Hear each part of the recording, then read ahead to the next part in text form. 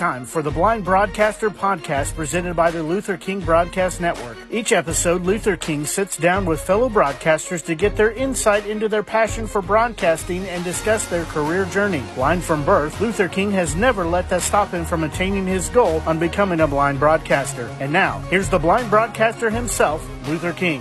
Hello again, everybody, and welcome to another exciting episode of the Blind Broadcaster Podcast, a proud entity of the Luther King Broadcast Network.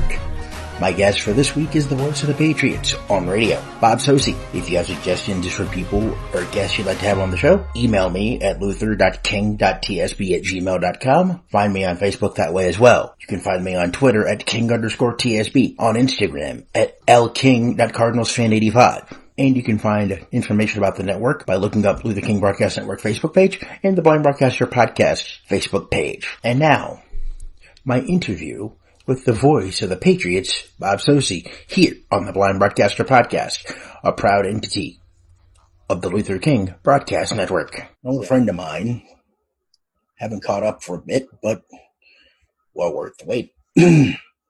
Voice of the Pats, former voice of Albuquerque, Norfolk, Navy. If I missed anything, we'll get around to all that and then some. His resume is so long it would take the whole show. But he is the voice of the Pats and just finished up, 7 years already? That's right, there's 7 seasons with the Patriots for sure. Hard to believe, 7 years. I didn't even know it was 7 years until you mentioned it, because I'm like, wow, how time flies.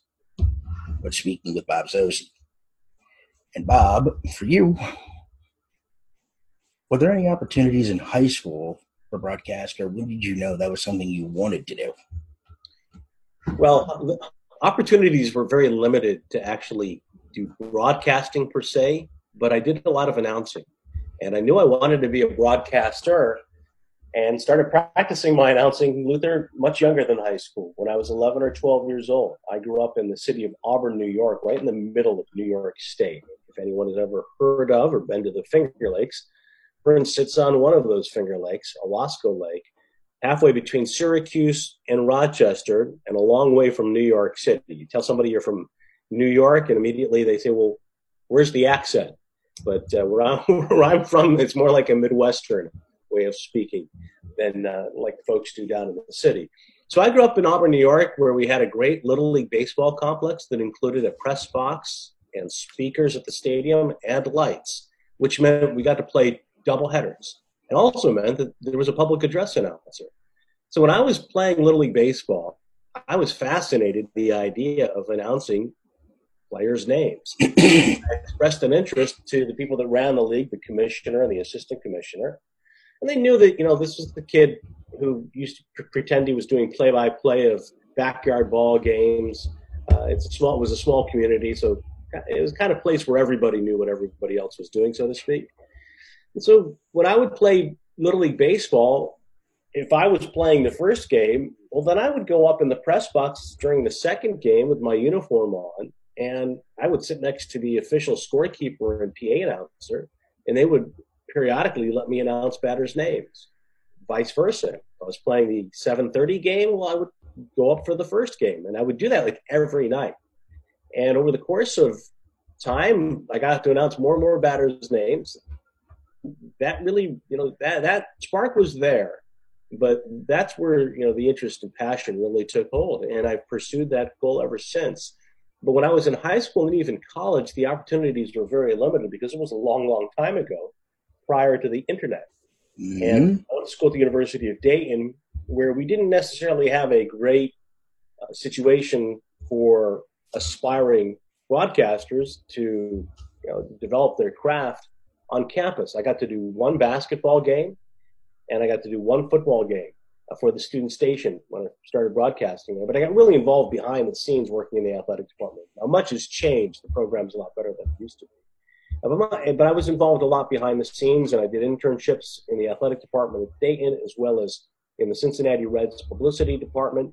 And that's where I really fell in love with broadcasting, because my job as the publicity assistant was to help the broadcasters and writers do their jobs. And I got to watch the best of all time, like Marty Brennaman and Vince Scully and all the visiting announcers from the National League and the networks come in and prepare for their broadcasts, and I was able to sneak into their booths at times and listen to them and watch them work. And then I was able to move down the hallway at Riverfront Stadium to one of the empty baseball booths where the football booths would be, because it was one of those old multi-purpose stadiums. Mm-hmm. So you had the baseball broadcast booths behind home plate, but the football broadcast booths, which were really at midfield for the Bengals, were down the first baseline. So I would go into one of those empty booths with a tape recorder and just practice, and then got into the business after I got out of college. So what did you learn from being observant, sneaking into other people's broadcast booths? But hey, that's a good thing if you can get it. I've actually sat in a few booths, which is actually pretty interesting, and that's how you and I met, by the way. Exactly. Sitting in your booth for 3 innings while Chuck was doing an interview, when Chuck was the voice of the Sounds at that time. And you could actually get upstairs and actually, meet the other broadcasters at Herschelger Stadium. And I believe if my math is right, it was Albuquerque who was in town. I think it was either a Saturday or a Sunday when I met and listened to your coverage, and we just started talking. And not about broadcasting per se. But what did you feel like you learned from being allowed to help the teams, the visiting broadcast teams, and with your job at the time with the Reds, what did you learn, and what are you still using from that to this day as the broadcaster for the Pats? Yeah, I think you learn a lot by watching people. Like in any situation where you're an understudy of sorts, observing how people carry themselves for better or worse. I got to watch people that I had a lot of respect and admiration for, and no one was classier, much like his on-air persona, for example, than Vin Scully. Marty Brennan was very kind to me, and and you also got a chance to see a few others, and there weren't many, but you got a chance to see a few others that didn't necessarily carry themselves so well, in my opinion, who weren't appreciative of the help around them, and at times seemed to me to come off with an arrogance and a lack of humility, and it was often, I thought, reflected in their work. Whereas I always thought that the best in the business not only were people that were so polite and respectful of everyone and recognized the importance of everyone, whether it was the gentleman who operated the elevator or the attendant who checked your press credential to make sure you belonged in the press box, seated at the door every night, or the women who worked in the men who worked in the cafeteria, the press dining room. So you got a chance to observe that and essentially, learn about how to handle yourself in situations. And it kind of reinforced a lot of the things that I had been taught, growing up. And then beyond that, from the broadcasting standpoint, you just get a chance to watch someone at work and different things stay with you, whether it's the scorecard they kept or how they kept track of certain things, what they were talking about during those dead periods when the ball wasn't in play. You got a chance as well to see how they prepared, who took notes, how do they take notes, literally the physical preparation that they invested before every broadcast. And then beyond that, because you were there, because you had an interest, in my case, there were broadcasters who were very open and accessible in answering my questions.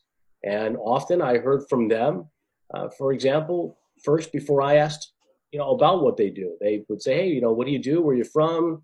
Oh, yeah, I remember, I've been to Auburn, New York before. They used to have a minor league ballpark there, et cetera. So you strike up a conversation and then you get a chance to ask them some questions. And, people, I think, that in our business who genuinely get a sense that you genuinely have an interest in becoming a better broadcaster and learning from them, I think they're very willing to impart what they know. I think we've all benefited from mentors and people who've been where we want to be in this business, who've helped us ultimately, to try to get there.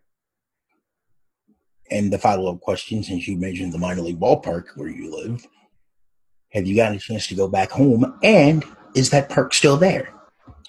That park was replaced by a new park. The old park, the new park still have the same name, Falcon Park, in Auburn, New York. It was, for a long period of time, probably the worst ballpark in minor league baseball. Oh, no. And we would go out before high school games, and we'd have to pick rocks and sometimes like broken glass, without exaggeration, out of the infield dirt. And it wasn't much different when the affiliates in my youth of the Philadelphia Phillies early, but especially later on, the Houston Astros, and then they later became a Blue Jays and Nationals affiliate. Now the Auburn Doubledays play there. They have played there. Hopefully they can continue to play there. The ballpark is much better now, but nonetheless, in the New York Penn League, it's a short season A league, and you've got young kids who are just out of college for the most part, or Latin America taken in the draft, or signed and getting their first taste of professional baseball. And it was just a great opportunity to grow up in a town like that, and I spent a lot of time around that ballpark. I would go down the right field line and hang out with my buddy, who was a huge baseball fan, a lot of working and playing in professional baseball, as a matter of fact, as well.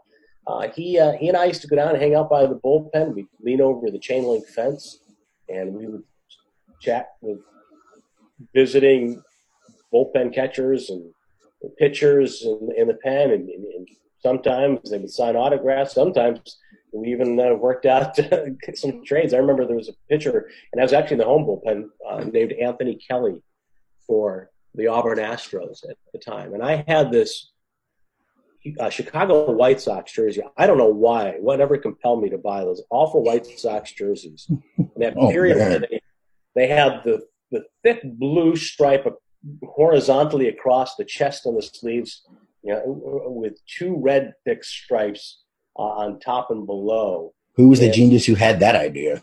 Yeah, this was and just the word socks across the chest, SOX. And this was the Carlton Fisk years after they did away with the uniforms that used to have the collars and hung outside the pants, the jerseys that hung down and were untucked. So the next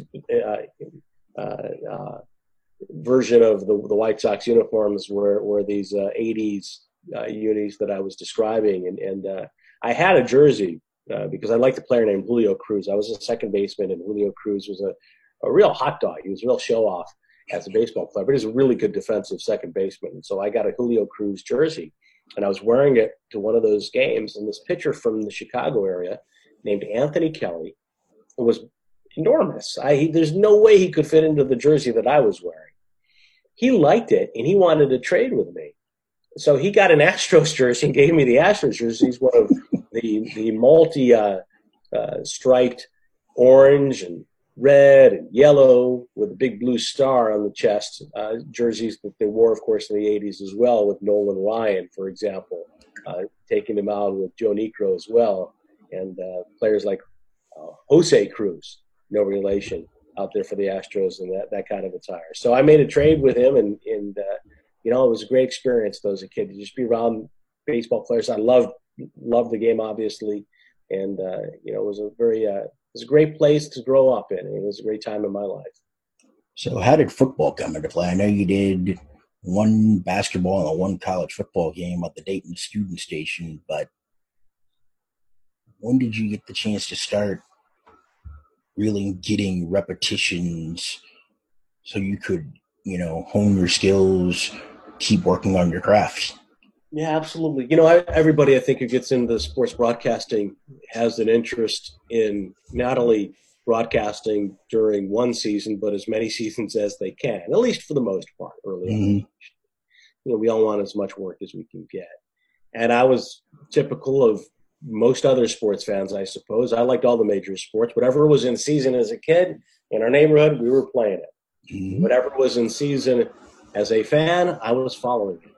And as a broadcaster, I wanted to broadcast whatever sport was in season as well. So when I was doing baseball in the minor leagues, and I started out in Rochester, New York, my first job in professional baseball outside of the internship that I did with the Reds, as well as a short stay as public address announcer for my hometown team in Auburn while I was in college. The first job I had out of college in professional baseball was with the Rochester Red Wings. And I was so lucky to have that position because I was basically a glorified intern, but Josh Lewin was the full-time play-by-play announcer, and his partner for home games took a job with the competing station, and so they couldn't have him on the air for a few innings a night when the Red Wings were at home. I happen to have a little bit of experience from those days when I was with the Reds. I made a lot of cassettes. Those times I talked about earlier, walking into the empty broadcast booth, I brought a tape recorder with me. And so I practiced play-by-play. And I gave it to the general manager in Rochester when I heard there was an opening. And I was lucky enough that he hired me for the home games to be on the radio too. But in the off season, Josh, like myself, he was ambitious and wanted to call more sports. He was very talented. He still is. He's had a great career as and the current voice of the UCLA Bruins. Exactly, and has been the voice of several Major League Baseball teams and has worked on Fox, Major League Baseball broadcasts. Well, Josh and I decided, let's put together a small college radio package. And we got a couple of sponsors, and we bought airtime on the station, and we started broadcasting Division III football and basketball, University of Rochester, Rochester Institute of Technology. Oh, wow. All these obscure schools to many, but very good schools nonetheless in upstate New York. No, I got to know with those broadcasts, what were those broadcasting days like? Like, what were the broadcast meetings with you and Josh as the only two broadcasters, unless you guys were able to find a way to finagle somebody to do sidelines? Yeah, no, we're talking about a very, very basic broadcast. We were our own engineers. Our broadcast meetings were sharing a ride on the way to the stadium. Exactly. Maybe. But we had a great time. It was a great experience. But it gave me an opportunity to start calling some other sports. But I didn't call football again, Luther. I did some high school games too whenever I could. But I didn't call football again until I became the voice of the Delmarva Shorebirds in 1997. And in 1996, I got hired by the Shorebirds, a Class A team in the South Atlantic League in Salisbury, Maryland. I think they're still around. I was hired to do the Shorebirds games. In my first year, I was a full-time employee of the team. Right. And in the interim, Josh Lewin, there's that name again, he had gone to Baltimore. He got a job with WBAL Radio in Baltimore as a sports talk show host, and was developing his skills as a Major League Baseball announcer. Well, he gets hired in the middle of the season, of the basketball season, for WGN to call Cubs games on TV. Well, he'd also been doing Navy basketball. So he gets hired for the Cubs in the middle of this Navy basketball season. Now the Naval Academy needs someone to help out and take his place for a handful of games. Josh gives them my name. I'm over on the other side of the Chesapeake Bay on the eastern shore of Maryland in Salisbury. And they give me basically an audition game. And I go call a Navy Coast Guard basketball game, Coast Guard Academy, Division III school. And they liked it enough to ask me to do the rest of the schedule. And I did that. And the following year, the athletic director said to me, we'd like to have our own voice of Navy athletics. Would you be interested in something like that? And I said, absolutely. However, they were committed to the football radio play-by-play announcer, a gentleman by the name of Steve Buckhands. And so I was hired at that point to do basketball play-by-play and lacrosse play-by-play and host a number of shows and also be a part of the football broadcasts as a pregame and halftime host. Mm-hmm. Well, again, middle of the season, opportunity calls for someone else and for me. Steve gets hired by the Washington Wizards to do the television broadcasts, which he would go on to do for 20-plus years. And that means Navy needs somebody in a pinch to start calling football play-by-play. So in November of 1997, Navy's at Notre Dame. My first broadcast in college football, Division I college football, was Navy at Notre Dame, and the game came down to the final play when Navy receiver caught a deflected pass but got shoved out of bounds at the 1.5-yard line, which narrowly prevented Navy from beating Notre Dame for the first time since 1963. And then did Navy football for 16 years.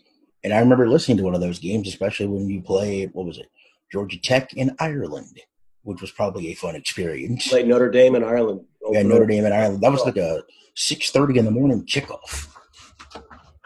Central Time. I had a lot of tremendous experiences calling Navy games. But you were at Delmarva, but let's back up a little bit. When did the Albuquerque thing come into play? Because I know you've done... But you got to fast forward now.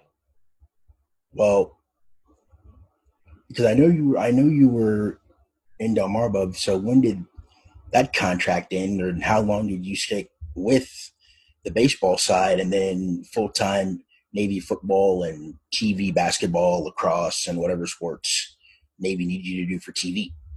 Sure. And again, Luther, for me, it's always been, the cliche about a door closing or a door opening. Sometimes doors closed for me, and I thought it was the end of my career, or I was, on the verge of despair, and then suddenly a better door opened. And that was the case really with my experience at Navy. For example, I've been in Peoria, Illinois for 3 years before I got the job in Delmarva. And I was on the verge of going to graduate school. I was on the verge of getting out of minor league baseball and going to graduate school at Syracuse University. And my thinking was, I'll get out of sports play-by-play and become a news producer. I had an interest at the time. I said at the time that I would love to work on a show like 60 Minutes. Mm-hmm. But right before it was time to make that commitment, I'd been accepted and had interviews. I got a call, an opportunity to go to Delmarva. And I thought, you know what, let me put off grad school for at least another year. This is a new opportunity. It's a brand new team. And let's see where that leads. And I knew that there might be a possibility of trying to, being closer to Washington, Baltimore, at least, I felt like there was a better opportunity maybe to get my foot in the door in a bigger market. And so I went to Salisbury, and I did the Shorebirds games for 3 seasons. And meanwhile, I got hired by Navy. And the group that I was working for in baseball, the Maryland Baseball Company, owned several teams, one in Frederick, Maryland, one in Bowie, Maryland at the time, as well as Delmarva. So after 3 seasons of calling Shorebirds games, I really wanted to commit to Navy. I loved what I was doing at the Naval Academy, but I was living in Annapolis and Salisbury, which are about 90 miles apart. Well, the team in Frederick suddenly had an opening.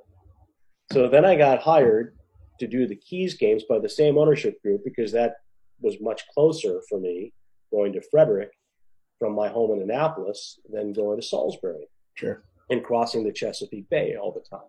Mm-hmm. So I did the Keys, and I continued to call Navy games. And while I was calling the Frederick Keys, after a couple of seasons of work, the Maryland Baseball Group sold the teams to Comcast Spectacor, owned by Comcast, the major cable company out of Philadelphia. Mm-hmm. Well, Comcast decided after that first season of ownership that, airtime is really expensive in a marketplace like Baltimore and Washington. And these minor league baseball teams, they're not making any money on their radio broadcasts. And so if we can't find a station to carry our games at an affordable price, we're just going to drop radio altogether. And that's what they did. And I had to go out and try to find some other play-by-play opportunities for baseball. And I did a lot of different things. I pinch hit for a couple of different teams for various reasons. And after a year of doing that, in 2002, I was close to being hired in Norfolk, Virginia. And I'll give you a little story here, because I think it's really important for young people. Everybody's young in the business. And again, goes back to my learning experience about how to handle yourself in situations. Mm-hmm. I was a finalist for the Norfolk Tides. And they had an old general manager by the name of Dave Rosenfield, who really prided himself on broadcasters. So in addition to Marty Brenneman, Dave Rosenfield had also hired other broadcasters like Pete Van Wieren and Bob Rathbun, and some others who've had really good careers, whether in Major League Baseball and or other sports like the NBA, in the case of Bob Rathbun, and college basketball. And so Dave really strongly considered me, but I didn't get the job. I was one of the 3 finalists. And when he called me to tell me how much he liked my work, and I knew he was a really harsh critic of broadcasting. And I knew if he was considering me strongly, that spoke well of my work.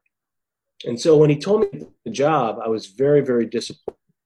However, I told him, I really appreciated the consideration. I congratulated the person who got it.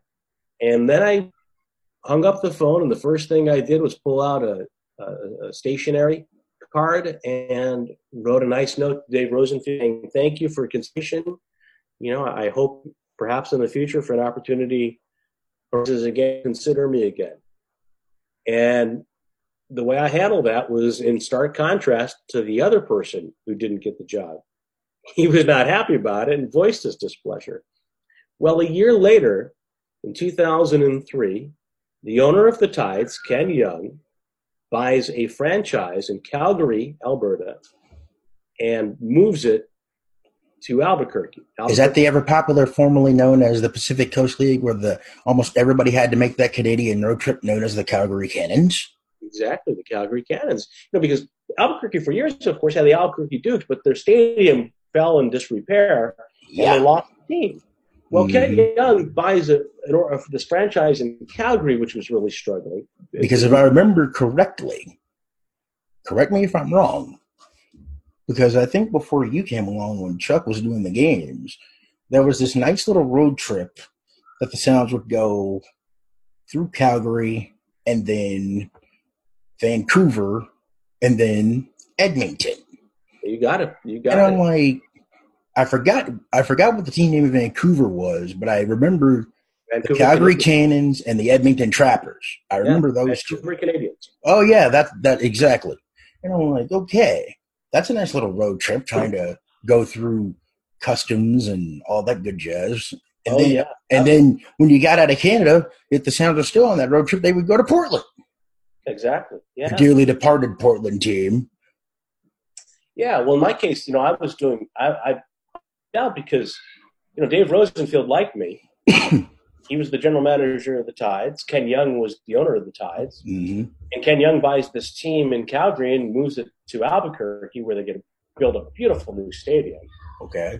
They need a radio announcer.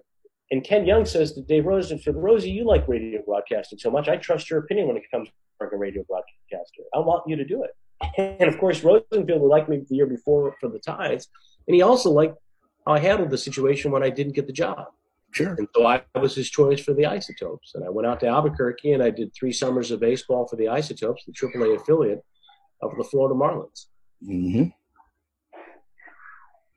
And they were also the parent club for the now departed New Orleans Zephyrs, who now have moved to Wichita. I don't know if they're still a Marlins affiliate or not. Yeah, I can't keep track of all the movement these days. Me neither. The minor league baseball was able to survive not only the situation we're in today with the pandemic, but also what was being proposed across the country by Major League Baseball owners. The last thing I heard on Twitter was there were like 40 to 42 teams that could be not be owned by major league clubs anymore. Yeah. And I think the Diamond Jacks of Jackson, well, formerly the Diamond Jacks, now known as the Generals, who's the Seattle Mariners club, I think from what I've heard, is one of those teams that could be on the chopping block. Could be. Yeah, there's a number of them, including the team in my hometown of Auburn. So really? Yes, sir. Oh, my. So, I mean, more minor league baseball than I ever will. I mean, I enjoy minor league baseball when I get a chance to listen to it. But how did it get to this point with, teams in the minor leagues could be cut out by Major League Baseball not owning them anymore? Well, it's financial, the bottom line. And the shame of it is the minor league teams over the course of the last 20 to 30 years and their cities and states have built beautiful facilities, because for years they were told, if you want to keep your team, you got to upgrade your facilities. Yep. And they did that. And now Major League Baseball, I think, is looking to spare expenses and cut back player development, and that's going to affect the minor league teams. And I think it's outrageous. But it's sad. It is. It's very sad. I mean, it's very sad. Well, again, we're in a situation today, this unprecedented time, where so much is bound to change on the other side of this. Definitely. But I think beforehand, when there was first the news of the 42 teams, as you mentioned, being eliminated, there was quite a backlash, and there was also a political backlash, and a lot of representatives from these minor league communities across the country certainly tried to use baseball's antitrust exemption to leverage the Major League Baseball Commissioner Rob Manfred and the owners, et cetera, to reconsider. So we'll see what happens down the road. But I'm certainly, I hope hopes that that a lot of those communities. I hope there's a solution. Keep their teams. I hope there's a solution for that, because it would be a shame to see a lot of minor league teams and a lot of fans that support those teams. There may not be 10,000 a night, but those diehard fans that still believe in community and love coming out to a baseball game on a Friday or a Saturday or a Sunday on a weekend or a holiday can at least be still able to do that. Right. Because that's what baseball is. It's community for a lot of people. And it's a chance to get away from reality for a while. Yeah, no question about it. It's very important economically to those communities as well. I mean, there's so many benefits. I just know what it was like for me, and I think for the Major League Baseball too, Luke. I think it's very short-sighted. And I mentioned my experience as a kid. For a lot of people who live in this country, they don't have access to Major League Baseball. No, they don't. The popularity of baseball is waning. I loved baseball. I have an awful time trying to watch a full inning, let alone a full game on TV at night. You talk about generations of kids like where I live, and I know it's becoming more popular in other parts of the country, like the Mid-South. A sport like lacrosse is really dominating the spring schedule for a lot of kids. Sure. So if you're Major League Baseball now and you take away this one connection that a lot of young people have to the game professionally, professional baseball, where they can go to the ballpark and watch a game at an affordable price. And like, for example, the stadium in Nashville's unbelievable. A lot of people First Horizon Park. Yeah. I'm watching the game, but at least there's exposure to it. It's beautiful. So much better than Herschel Beer. From what I heard from a lot of broadcasters who I've met. An example of what I was talking about earlier with the upgrades the teams and cities have made. Yep. But, when I think about, like, my experience, that's what turned me into a huge baseball fan in great part. And so you're already losing a big portion of your audience because of the nature of play, the nature of the games. Yep. You're losing a lot of young people and have been for years because of the time of the most important games. People kids aren't up to watch postseason baseball. Exactly. And now you're threatening to pull the rug out from under not only young kids today, but generations of future baseball fans. Yeah, they're grandparents can take the grandkids and the next generation of grandkids to go run the bases, and just seeing the look on the kid's face when they're, catching, playing catch, running the bases, getting an ice cream, getting a chance to meet their favorite, the heroes of tomorrow at the minor league level. Absolutely. Just that. Yep, absolutely. And because I met you when you were doing the Albuquerque games, and then you did 3 seasons of that. So then what happened after that? After Albuquerque, and you were still working with Navy, or did? Yeah. Well, it was logistically, while the experience was great in Albuquerque, it was pretty difficult every year to drive across the country in March and then have to drive back or go back and forth in September over Labor Day weekend when the isotopes were winding down and Navy football was just starting. So after 3 seasons in Albuquerque, lo and behold, the Tides job opened up in Norfolk. And Dave Rosenfield asked me if I wanted to come back closer to Annapolis, come back to the East Coast, and I did that. I took a job with the Tides at that point in time. And I did the Tides from 2006 full-time for the next couple of years, and then met my wife and moved to Boston. And that's a long story in and of itself as well. Oh, we got enough time. Not too much. I don't know if I have enough time. But well, good point. Because I know you probably have 35 other things to do on your schedule besides sitting here all day. You probably can hear my 2 kids in the background. I've got a 2nd and a 4th grader right now. They're enjoying their liberty, unfortunately. Oh, my. How's that transition been from, them being in a school where you're not sure if when school's going to open back up, plus trying to, keep them entertained at home, plus making sure they get their work in? Yeah, well, it's certainly a test of my patience, and I'm a pretty impatient person when it comes to that. So it's been probably harder on me, and because of that, harder on them. I've probably made their lives miserable times trying to deal with it. But it's all relative, and we're very fortunate so far to be healthy and in the situation that we're in as a broadcaster for an NFL team. My season hasn't been interrupted yet. There's a very strong possibility that it will be, but I'm financially in a lot better situation than most. Certainly, my wife is a physician, though she is in a very precarious spot.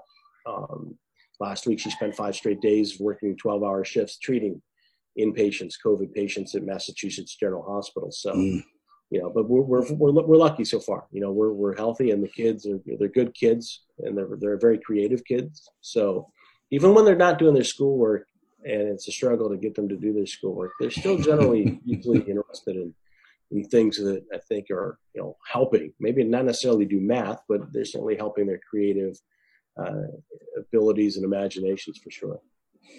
So speaking of the Pats gig, you were doing the Norfolk Tides, and then how did the journey lead you to now? Well, as I said, I met my wife. It was 2007 when we decided to really get serious, and we got engaged. And she was finishing a fellowship in Baltimore, Johns Hopkins. Oh, wow. And she said, "What do you think about?" She was from Boston. She said, "What do you think about, me putting out some feelers in the Boston area?" And because we wanted to get married, we wanted to have children, we wanted to have family, close to my grandparents to help raise those kids. Mm-hmm. And I had always wanted to live in Boston or New York. And I said, let's do it. I said, I'll base myself there and knock on doors, and maybe that's what I need to do to get a breakthrough to the next level, to the major leagues. And so in 2008, after I called the Tide season, I joined my wife in Boston and went back and forth between Boston and Annapolis from 2008 through the 2012 season. So that's 4 football seasons. Mm-hmm. And I would fly out of Logan Airport in Boston down to BWI in Baltimore to meet the midshipmen. I would call the home games and then take a train back through the night from Baltimore to Boston. If the team was on the road, I would take the first flight out on Friday morning and meet the team at the airport and hop on their charter, take the plane ride back to BWI, hop off the charter, and then catch another flight or train back to Boston. And that was my weekly routine during the fall for the next 5 years. But I was knocking on doors in the Boston area as well. And during the fall of 2009, I learned about a CBS radio venture. There had been an all-sports station on AM in Boston, WEEI, which had been ultra successful. But I think CBS sensed an opportunity. They had an FM signal. There was, I think, in this marketplace, a certain level of toxicity associated with WEEI style. It became a lot less about general sports talk and other agendas that I think they saw an opportunity. We can make an inroad here, and we have an FM signal to do it with. And so the folks at WFAN in New York, the first all-sports station in the country, one of the most profitable radio stations in the country at the time, consulted as a CBS property, and they started 98.5 The Sports Hub in Boston. And they were already rights holders for the Bruins and the Patriots because they had a rock station that the Patriots games were being broadcast on, WBCN, a legendary rock station in Boston. Legendary. And when the Sports Hub launched, they did it with 2 great properties because the Bruins suddenly became really good again. And the rival across town was ignoring hockey altogether. So they alienated a large part of our population here. As much as people love the Predators, the audience for the Bruins is probably tenfold. And and the good news is with the Bruins, they already had Dave Gosher, who's now the TV voice of the Las Vegas Golden Knights. That's right. You're right. You're a big broadcasting expert. So so Dave not really. Dave did a great job on the way. Oh yeah. He's awesome. I think he's working, if I'm not mistaken, with former Nashville Predator Shane Knighty on the TV side. If my math is right. There you go, Luther. You're absolutely right about that. So anyway, I heard about the Sports Hub launching and I knocked on doors and I went in for a meeting with the program director and the assistant program director in the fall of 2009, shortly after they launched. And we talked for about a half hour and they wanted to know what I wanted to do. And all I wanted was a part-time opportunity. Anything to get on the air. I would have taken an off-air job just to get my foot in the door. Sure. And I didn't hear from them for 3 years, not a word. But Mm. when I left the office that day, I gave them a CD which included some samples of my football play-by-play. And it just so happened that the assistant program director listened to the CD and he liked it. And in 2012, Gil Santos, who called Patriots games for 36, Forever. Love that legendary guy. voice of the Patriots here, in Love the that Team guy. Hall of Fame. Classic voice, always will be the voice of the Patriots. Exactly. He retired. And I got an email from the Sports Hub because that CD I had given them several years earlier, their program director listened to, the assistant program director listened to, and he liked it. And they wanted to hear more of my work. And that's how I wound up being hired by the Patriot, by 985, the Sports Hub, to call the Patriots games. I sent another CD. The program director liked it. The market manager from CBS liked it. They brought me in for an interview. I did well in the interview, and I was lucky enough to be hired. So when you got the Pats gig, of course, we're always talking about taking over and trying to fill the shoes of the legend, but also trying to be yourself, as Vin Scully would say in his book, Pull Up a Chair, The Vin Scully Story, when he talked about Red Barber basically telling Vin, don't water your own wine. That's Be right. yourself in the broadcast booth. How tough was that to keep that advice when you know that you are replacing the legendary voice of the Pats, Gil Santos, and, you know, they had the last few years had brought in Zoe to do sidelines, and then when Gino Cappelletti retired from the Patriots broadcasts, they moved Zoe to work with Gil Santos for the last, 3 or 4 years of his broadcast career. And basically, Zoe was already ensconced in the broadcast. So what was it like, getting to know your analyst? And of course, we're also working with one of the best producers in the business, and Howie Sylvester, who has become a real good friend of mine, who emailed me, I shouldn't say that, but I just did. And I actually enjoy the opens on how you put them together. But we'll get more into that before we close up shop. But what was it like trying to get to know Zoe, who was already ensconced in the broadcast? And what did you feel like the biggest things you were trying to figure out to make sure that you had a good rapport with him when you got hired?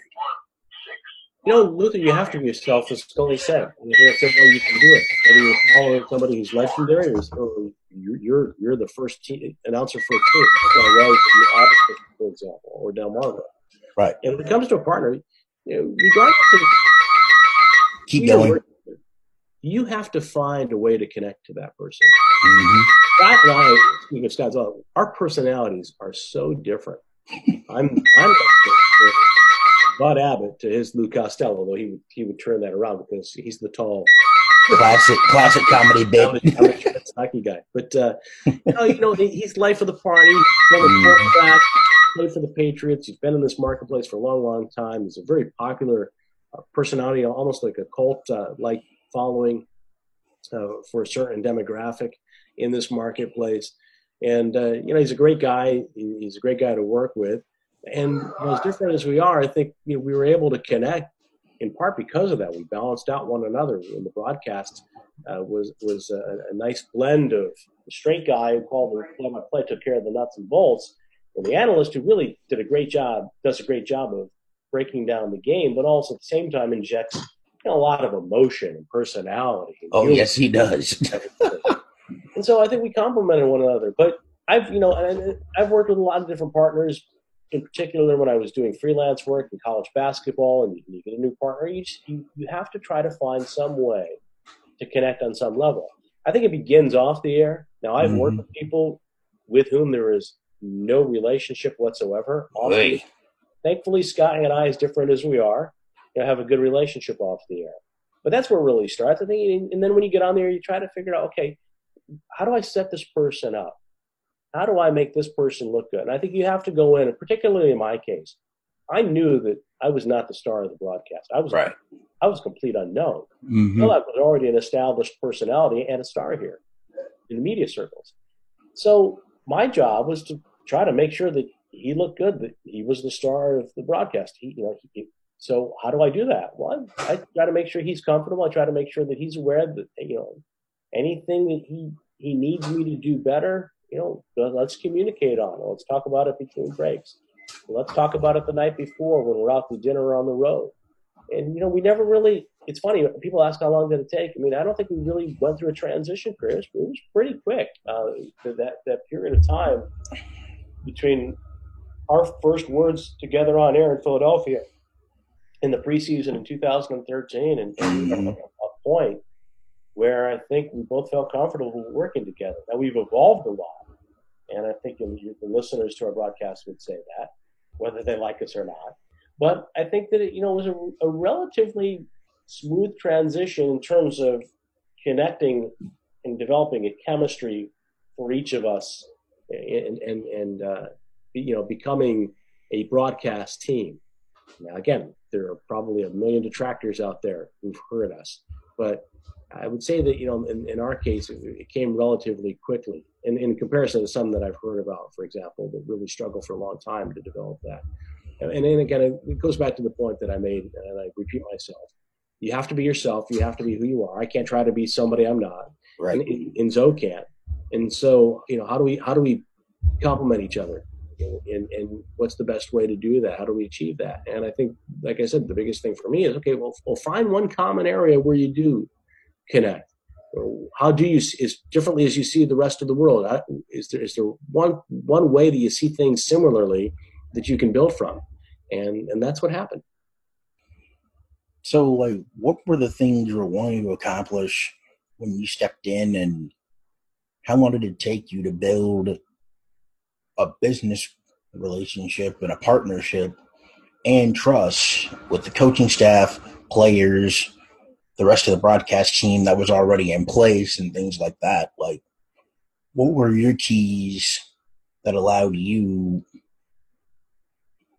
to build the rapport with your broadcast crew, with the players, the coaches, and things like that for you? I think it's how you handle yourself. I think everybody's different. I can't try to be the same as some of my contemporaries who have much different personalities. Otherwise, I think people will see me as a phony. And I think if they tried to be like me, they would be the same. They'll see through it quick. Yeah, absolutely. So you just try to be yourself again, and you try to be respectful. You try to learn as much as you can. I think in my case, I'm someone who tries not to give another person a reason. I try not, like, for example, it starts with how you carry yourself with fellow media members, how you carry yourself with the team. And it goes back to, again, lessons that I learned in watching other people. Try to study people, not just in the broadcasting profession, in any profession. And it's even on air, Luther, it's true. One of the keys in this life, I think, is not to give anybody a reason to dislike you. And so in my case, I was thrilled. This was the opportunity of a lifetime. I've been working for it for several decades, 2 decades plus in minor league baseball, and dreaming of an opportunity to be at the highest level of sports. And suddenly I'm calling games for the New England Patriots with Bill Belichick and Tom Brady. And there's a chance I'm going to be calling a Super Bowl in my first season. The team goes to the AFC Championship. Mm-hmm. So, for me, I was just so thrilled that everything was a great experience.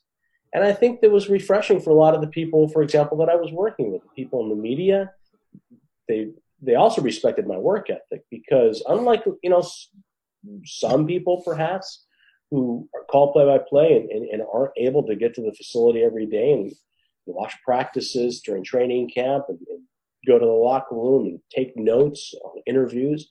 I mean, I was there, and I still try to be there today as much as I can. And so I think people recognize, okay, this guy does his homework, and he seems like a really nice guy. And at the same time, people on the team like me, because when we traveled or when we were at home, they never heard any complaints. They didn't have any problems. They didn't have to worry about how's this guy going to conduct himself in a press box on the road. Am I going to have to worry about the person who's checking credentials in Pittsburgh or Kansas City, coming back to them with a complaint saying, hey, your play-by-play guy's a jerk. So those are things that are really important, I think, particularly in establishing a good reputation. And at the same time, I think because I did my homework, that helped with my acceptance on air, I was certainly someone who, tried to paint the picture as well as I could. And I tried to stick to the things that had gotten me the job. When I was hired, I talked to Gil, and he gave me a word of advice, and it was similar to what Scully articulates. And Gil said, look, remember this. There are going to be a lot of people who don't like the way you do it because it's not the way I did it. But also remember, there will be a lot of people who like the way you do it because it's not the way I did it. And that stuck with me. Again, you just have to be yourself. And, for me, thankfully, I think it helped because Zoe and I had such a different sound than Gil Santos and Gino Capoletti, our predecessors, two legendary Patriots, that we were accepted a little bit, more easily by some than we would have otherwise had we sounded like a poor man's Gil Santos or a poor imitation of Gil and Gino. And so I think beyond that as well, Luther, the fans, they want to hear. They want to hear the score. They want to hear the down and distance. They want to hear where the ball is. They want to hear you get excited when their team does well. And I was trying to give them all those things. And when, when I was criticized, I was open to constructive criticism. And I always have been. I always strive to get better. I think you're always a work in progress. I was listening to an interview with Ian Eagle, who's one of my favorites, one of my, a good friend in this business. And even to this day, he says you're constantly working on it. You're always trying to get better. And I think that's the thing you have to do as a broadcaster. And I think fans sense that. They definitely recognize that. And your peers do too. And so I think if you do those things, then you will gain acceptance. How did you come up with the idea of doing the opens before the main, play-by-play open hits? When you say that, what do you mean by opens? Like when you come up with kind of like a recap of last week with maybe a few highlights and maybe a few press clip and a few clips from a press conference, or like the team you're playing this week, like maybe a quick highlight or two of what happened last week and what's ahead for this week. What does this mean? And then you give the Patriots and who their opponent is when they're at home or when you're on the road. Well, first of all, that's your man, Howie Sylvester. He does the opens. Bullseye. One of the things about being – no, it's okay. One of the things about being at this level, too, for me, at least in our setup, a lot of the things I used to have to worry about, they're completely out of my hands. It's just better for the broadcast, by the way. So my job is to prepare for my role as a play-by-play announcer. And every Sunday when I go to the booth, I will do a pregame spot on our pregame show. I'll do like a 5 to 10 minute scene setter with our pregame show hosts. But my job, once I get to the stadium, is to prepare for my game broadcast. Now, a lot of other announcers around the league do a lot more and are involved a lot more than I am in that regard. I work for the radio station, not the team that's part of it.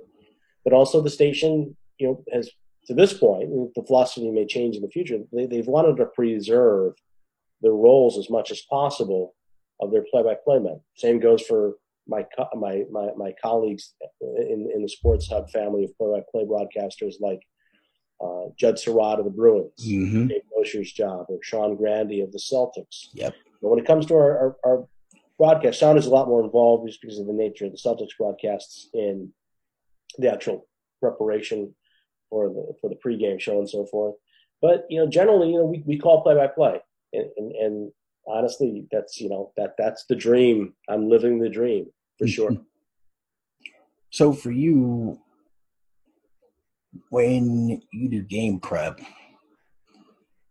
well, first of all, let's back up to the Navy thing. When you were doing all the Navy stuff and doing the Albuquerque games and Norfolk and other things like that, how did your game prep change when you were doing 2 or 3 different sports at the same time, when everything just crossed over and overlapped and compared to now? What's your game prep like? Yeah, it's definitely more intense now, but I think it was probably as intense in some respects then. I'm somebody who never really had another life outside of it. I have a lot of interest, but I love doing the work that I do. And so I would come home from the ballpark as football season was approaching, especially, and I'd get home from the ballpark at 11 o'clock or so, and I was a night owl. And I would put the baseball stuff aside, open up the computer, pull out my football notebooks and start preparing on the football season. And it was the same with Navy. And then when I was hired by 985 The Sports Hub to do the Patriots, at that time I was doing some games for the Pawtucket Red Sox in the AAA International League. And, beyond that, and then, you kind of just balance it out. I pick my spots on bus rides, on plane rides, and use that time as judiciously as I can. When I got up in the morning, I tried to get exercise, but at the same time, put in a little extra work for that second sport. And then at a certain point in time, switch gears and go back to full-time baseball mode. And the one good thing about baseball is that during the course of the baseball season, there's so many games, it's kind of an ongoing soap opera. So one game plays off the next. And you also get a lot more done at the stadium doing baseball. So I would have some basic notes and prep that I kept for the various baseball teams that I called. But a lot of the work was done when you got to the stadium because you were there for batting practice and hung around the batting cage and you talked to people during that period. And then box and you fill out your lineup card, scorecard. And, you make a lot of notes at that point in time. With football, there is so much preparation that is done in stages from, in my case now in the NFL, from Sunday through Saturday just to get ready for the following Sunday. Well, what are you dealing with it? Like, how did you deal with the manager's chat? Like, would they determine when they wanted to do it, or how would You have to work around their schedule. Yeah, generally you have to work around their schedule, but it was never really a problem. And we're only talking about 10, 15 minutes out of a day, if that. What is it like working with Belichick? Because I always wonder that. It's a great experience for me. I will tell you this: it is not a situation where I have the same kind of relationship I did, for example, with the Navy coach by any stretch. Right. Or have a relationship with him like some other announcers in the league do. I mean, football is a different animal than baseball for sure. Baseball people tell you all the time like why they failed or why they did well. Baseball often you feel like when you're talking to a manager, coaches, or players, at least from my experience in the minor leagues, you felt like they should be sitting on a couch and you should be sitting in a chair with a pipe. You use a stereotypical psychology therapy session description. It was, yeah, absolutely. But in my experience in football, it's a different world. You play once a week, and there's a lot more jargon, and there's not nearly as much accessibility. And with the Patriots, there's even less. I don't have much more accessibility than the other people that work in the media here locally. In some cases, even less, and in other cases, occasionally more. But Bill's always been, it took some time. I think you have to establish credibility, and it goes back to everything we talked about. You have to be credible. And how do you do that in the case of Bill Belichick? Well, when you go to his press conferences, first of all, you go to his press conferences. Well, you have to. That's mandatory. Well, I wouldn't say mandatory. It isn't necessarily because, again, my role is called play-by-play for the most part. So, but I go there because it does help me with what I do. Sure. But when you go and you ask questions, earn his trust and develop your credibility in those settings by asking thoughtful questions that reflect that you've invested a lot of work, you put your time and thought into it, you want to learn about the game, you want to learn from him. You're not, and it's a lot easier when you're the team's play announcer to do this, of course. Right. And how you handle yourself. How you handle yourself from, what's he hearing from other coaches? What's he hearing from people in the organization? What's he hearing from players? They know everything. They listen to everything that's said. He's got an assistant who essentially that's what he does. And so if you do that, then, and you do it well, then, he's going to, I think at least have confidence that, I'm not going to betray any trust that he invests in me. And then again, he's not telling me secrets, but I think a lot of it is just he respects the job that I do. And finally, I'm going to have to interrupt because I don't have much more time. So let's, if there's anything you really want to get to, let's not. Yeah, one more thing. What is the experience from the first Super Bowl to the last one that you've done? Like, what is the Super Bowl experience like for the radio play-by-play guy, especially when you're being the broadcaster for the hometown team, especially when you don't get the entire network and you're the only, they allow the flagship station and they take the rest of the network to the national broadcast. What's it like dealing with that when you get to the playoff run and then if you get to the championship level of the conference and the Super Bowl if you're blessed to get there. Yeah. What's all that like? Oh, it's it's hard to describe. It's a blast. I love calling preseason games, let alone postseason games. Really? Oh, absolutely. Again, you're at the NFL. You don't take anything for granted, in my mind. Mm-hmm. I love everything about my job when it comes to preparing for the broadcast and calling games. And so when the physical tasks of preparing for a game and what you do in the booth, none of that changes. But Super Bowl week, for example, it's a major event every night, and it's just the number of media availabilities and everything that the NFL, all the pomp and circumstances that people see on opening night at the Super Bowl, the media night, and during the course of the week. You're kind of like you're kind of surrounded by all of this, and you're trying to do your job to get ready for the game. Mm-hmm. And so you try to focus on what's important, but at the same time you try to enjoy all the other stuff. And I've been so lucky. I've called 4 Super Bowls in my first 7 seasons, including 3 championships. Mm-hmm. And but once you get into the booth and you start calling a game, your job is the same as it is in week 2 or week 5 or week 9. Your job is to try to the best you can to capture the action, describe it, tell the listener all the same nuts and bolts, and then when the time is appropriate at the end, apply the right emotion and capture the excitement of what just happened. And hopefully, I've been able to do that satisfactorily, to a satisfactory level for people. But I think that the experience of it all, sometimes it's surreal, and it's an overused word, but you're in the moment and you don't realize it often until after the fact. And for me, it's after the game is over and when the team wins and you're invited to the team Super Bowl party, or a couple of days later, you get to ride in the team parade. And I've been fortunate enough to take my daughter to all 3 championship parades. My son came with us as well on one of them, the last one in February of 2009 after the Pats beat the Rams in Super Bowl 53. And that was that 13-3 defensive slugfest where the Patriots put on a masterpiece. Yeah, so those are, that's when it really hits you, what you've been a part of, at least in my experience. Mm-hmm. My first one, though, I will say this, the first game I recalled in that setting was Super Bowl 49. I remember Super Bowl 49 because that one was a crazy ride, because I remember the playoff game, you got the bye week, and then you play Baltimore, and Baltimore had 2 14-point leads. And I'm like, phenomenal game. There's no way they're going to be able to pull this off. Because, I had even lost faith a little bit, because I'm like, the Ravens have finally out-patrioted the Patriots, because they finally beat them basically at their own game. And then all of a sudden, next thing I know, I'm like, okay, what happened?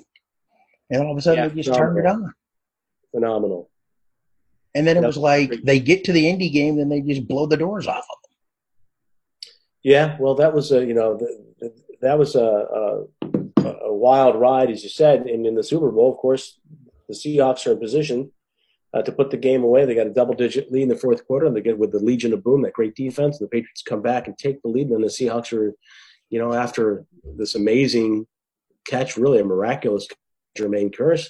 I'm like, how did he do that? Yard line, and they throw an intercept. And Russell Wilson's intercepted by Malcolm Butler. And I still remember the call of you, because I think you were stunned for a second, because when he dropped the throw, I think you were even stunned. Because when I heard the call, I'm like, I don't know how you could not be stunned. I couldn't believe it, because I'm like, what? What is he doing? He's got the best back in the league back behind him. All they have to do is hand it off, and they're going to throw. And when you said he dropped it, I'm like, what is he doing? And then I'm thinking, how did that just happen? You and however many more millions. I couldn't believe it, because I literally was, Zoe was going out of his mind. Because I think you were trying to make it. No, it was really an amazing thing. And then the Seahawks and their fans were too. But it's been an incredible run. It's great to talk with you today and catch up. Yeah, one last thing. I noticed you do the TV games. You and Zoe switch over to TV for preseason. How do you keep yourself mentally sharp from falling into that trap, since you're basically known as the radio voice of the Patriots, but you slide over to do 4 preseason games now on TV. Yeah, there's an adjustment when you go back to the radio booth because you're calling play-by-play different. And our TV broadcasts themselves are structured differently than your typical TV broadcast. Ah, okay. Time in conversation talking about position battles and big story debates with the Patriots. What's the defense going to look like this year? How's loss of this guy or that guy going to affect the team? And all it's a hand, it's up a 3rd and 5, and so you're not really calling it the way you would with straight analysis in a regular season setting. It's a decision the Patriots organization and the production company made, but it's a great experience. I think you do have to adjust a little bit when the regular season starts. Just remember to cross all the T's and dot all the I's. Be focused. Mostly, it's an energy thing.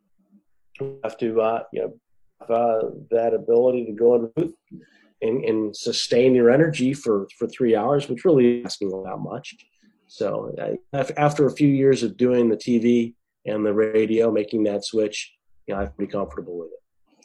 This has been a blast. Hopefully we won't take long to catch up again, and it's going to be a new era for you with no more Brady, no more Gronk. You're going to have maybe Jared Stidham or other as the starting QB. You've still got Edelman, but I don't know how much longer you got that.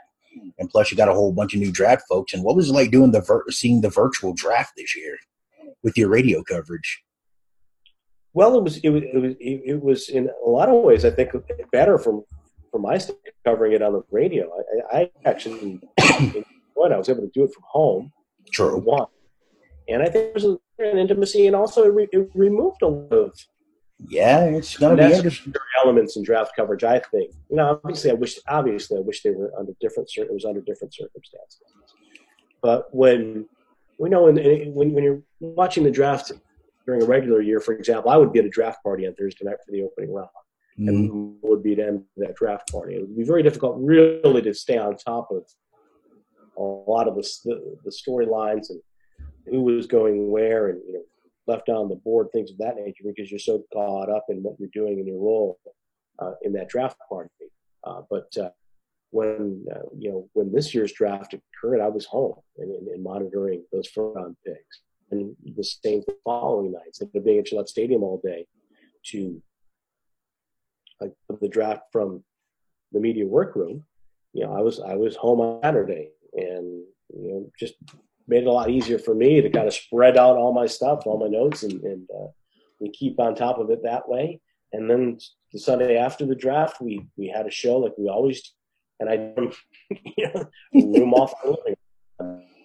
For the most part, we're broadcasting remotely now. In this time of social distancing and stay-at-home orders, we're in a much different situation here in Massachusetts and much of the South has been, Tennessee in particular, for a good portion of this period where we're dealing with pandemic. Yeah, and I hope you're still going to do the Bob Socci Show podcast. Hopefully that's still in the offing, or is that? Yeah, we're going to resume the station podcast before too long. We break during the draft coverage because we just dive the draft shows and that kind of take place of the regular podcast, but next week is the time to get back at it. Well, my friend, this has been a blast. I mean, I've enjoyed, listening to your work. And, of course, when we get to the NFL season and when the season starts, I'll be looking forward to seeing how Jared Stidham or whoever else is going to, be the opening, who's going to get the opening day start, and who's going to be new on this Patriots team, who's back, and everything else. Because now you got to go from 90 to cut it down to 53 before the season starts, either on time or delayed. It's going to be interesting to see how the Patriots will look this year, especially now. Yeah, they're going to look different in an interesting season, just to make an understatement. But it's going to be a fun experience when football does resume. Hopefully it's sooner rather than later. I certainly hope, however, that the people that will ultimately make the decisions will make the decisions when it's safe and appropriate. That they and my wife is a doctor, so that is a very important part of this for me too. Precedence. Her job president in mind. But, I think it's going to be an exciting and lean time for playerism for the Patriots. And as you noted, it's a completely different era. It doesn't mean that necessarily that the Patriots are going to be a completely different organization of expectations and realizations. They've taken it, but I don't anticipate them completely being irrelevant this year. And I think that they'll be back in the hunt too long. Could be. I mean, the NFL does have a way of making things interesting. No, hey, it's been great chatting with you. No, thank you for the time. My thanks to the radio voice of the New England Patriots, Bob Socci, for joining me on this edition of the Blind Broadcaster Podcast, a proud entity of the Luther King Broadcast Network. If you have suggestions or guests, you can email me or look for me on Facebook with the following address: luther.king.tsb@gmail.com. Find me on Twitter at king_tsb and on IG at lking.cardinalsfan85. And you can look up the Blind Broadcaster Podcast Facebook page and the Luther King Broadcast Network Facebook page for more information about the podcast and the High Fidelity Digital Online Network. Join us again next time for another exciting edition of the Blind Broadcaster Podcast, a proud entity of the Luther King Broadcast Network. You've been listening to the Blind Broadcaster Podcast presented by the Luther King Broadcast Network. Each episode, Luther King sits down with fellow broadcasters to get their insight into their passion for broadcasting and discuss their career journey. Blind from birth, Luther King never let that stop him from attaining his goal of becoming a blind broadcaster. To find out more about the Blind Broadcaster Podcast presented by the Luther King Broadcast Network, search the Blind Broadcaster Podcast or Luther King Broadcast Network on social media or visit LutherKingBroadcastNetwork.com.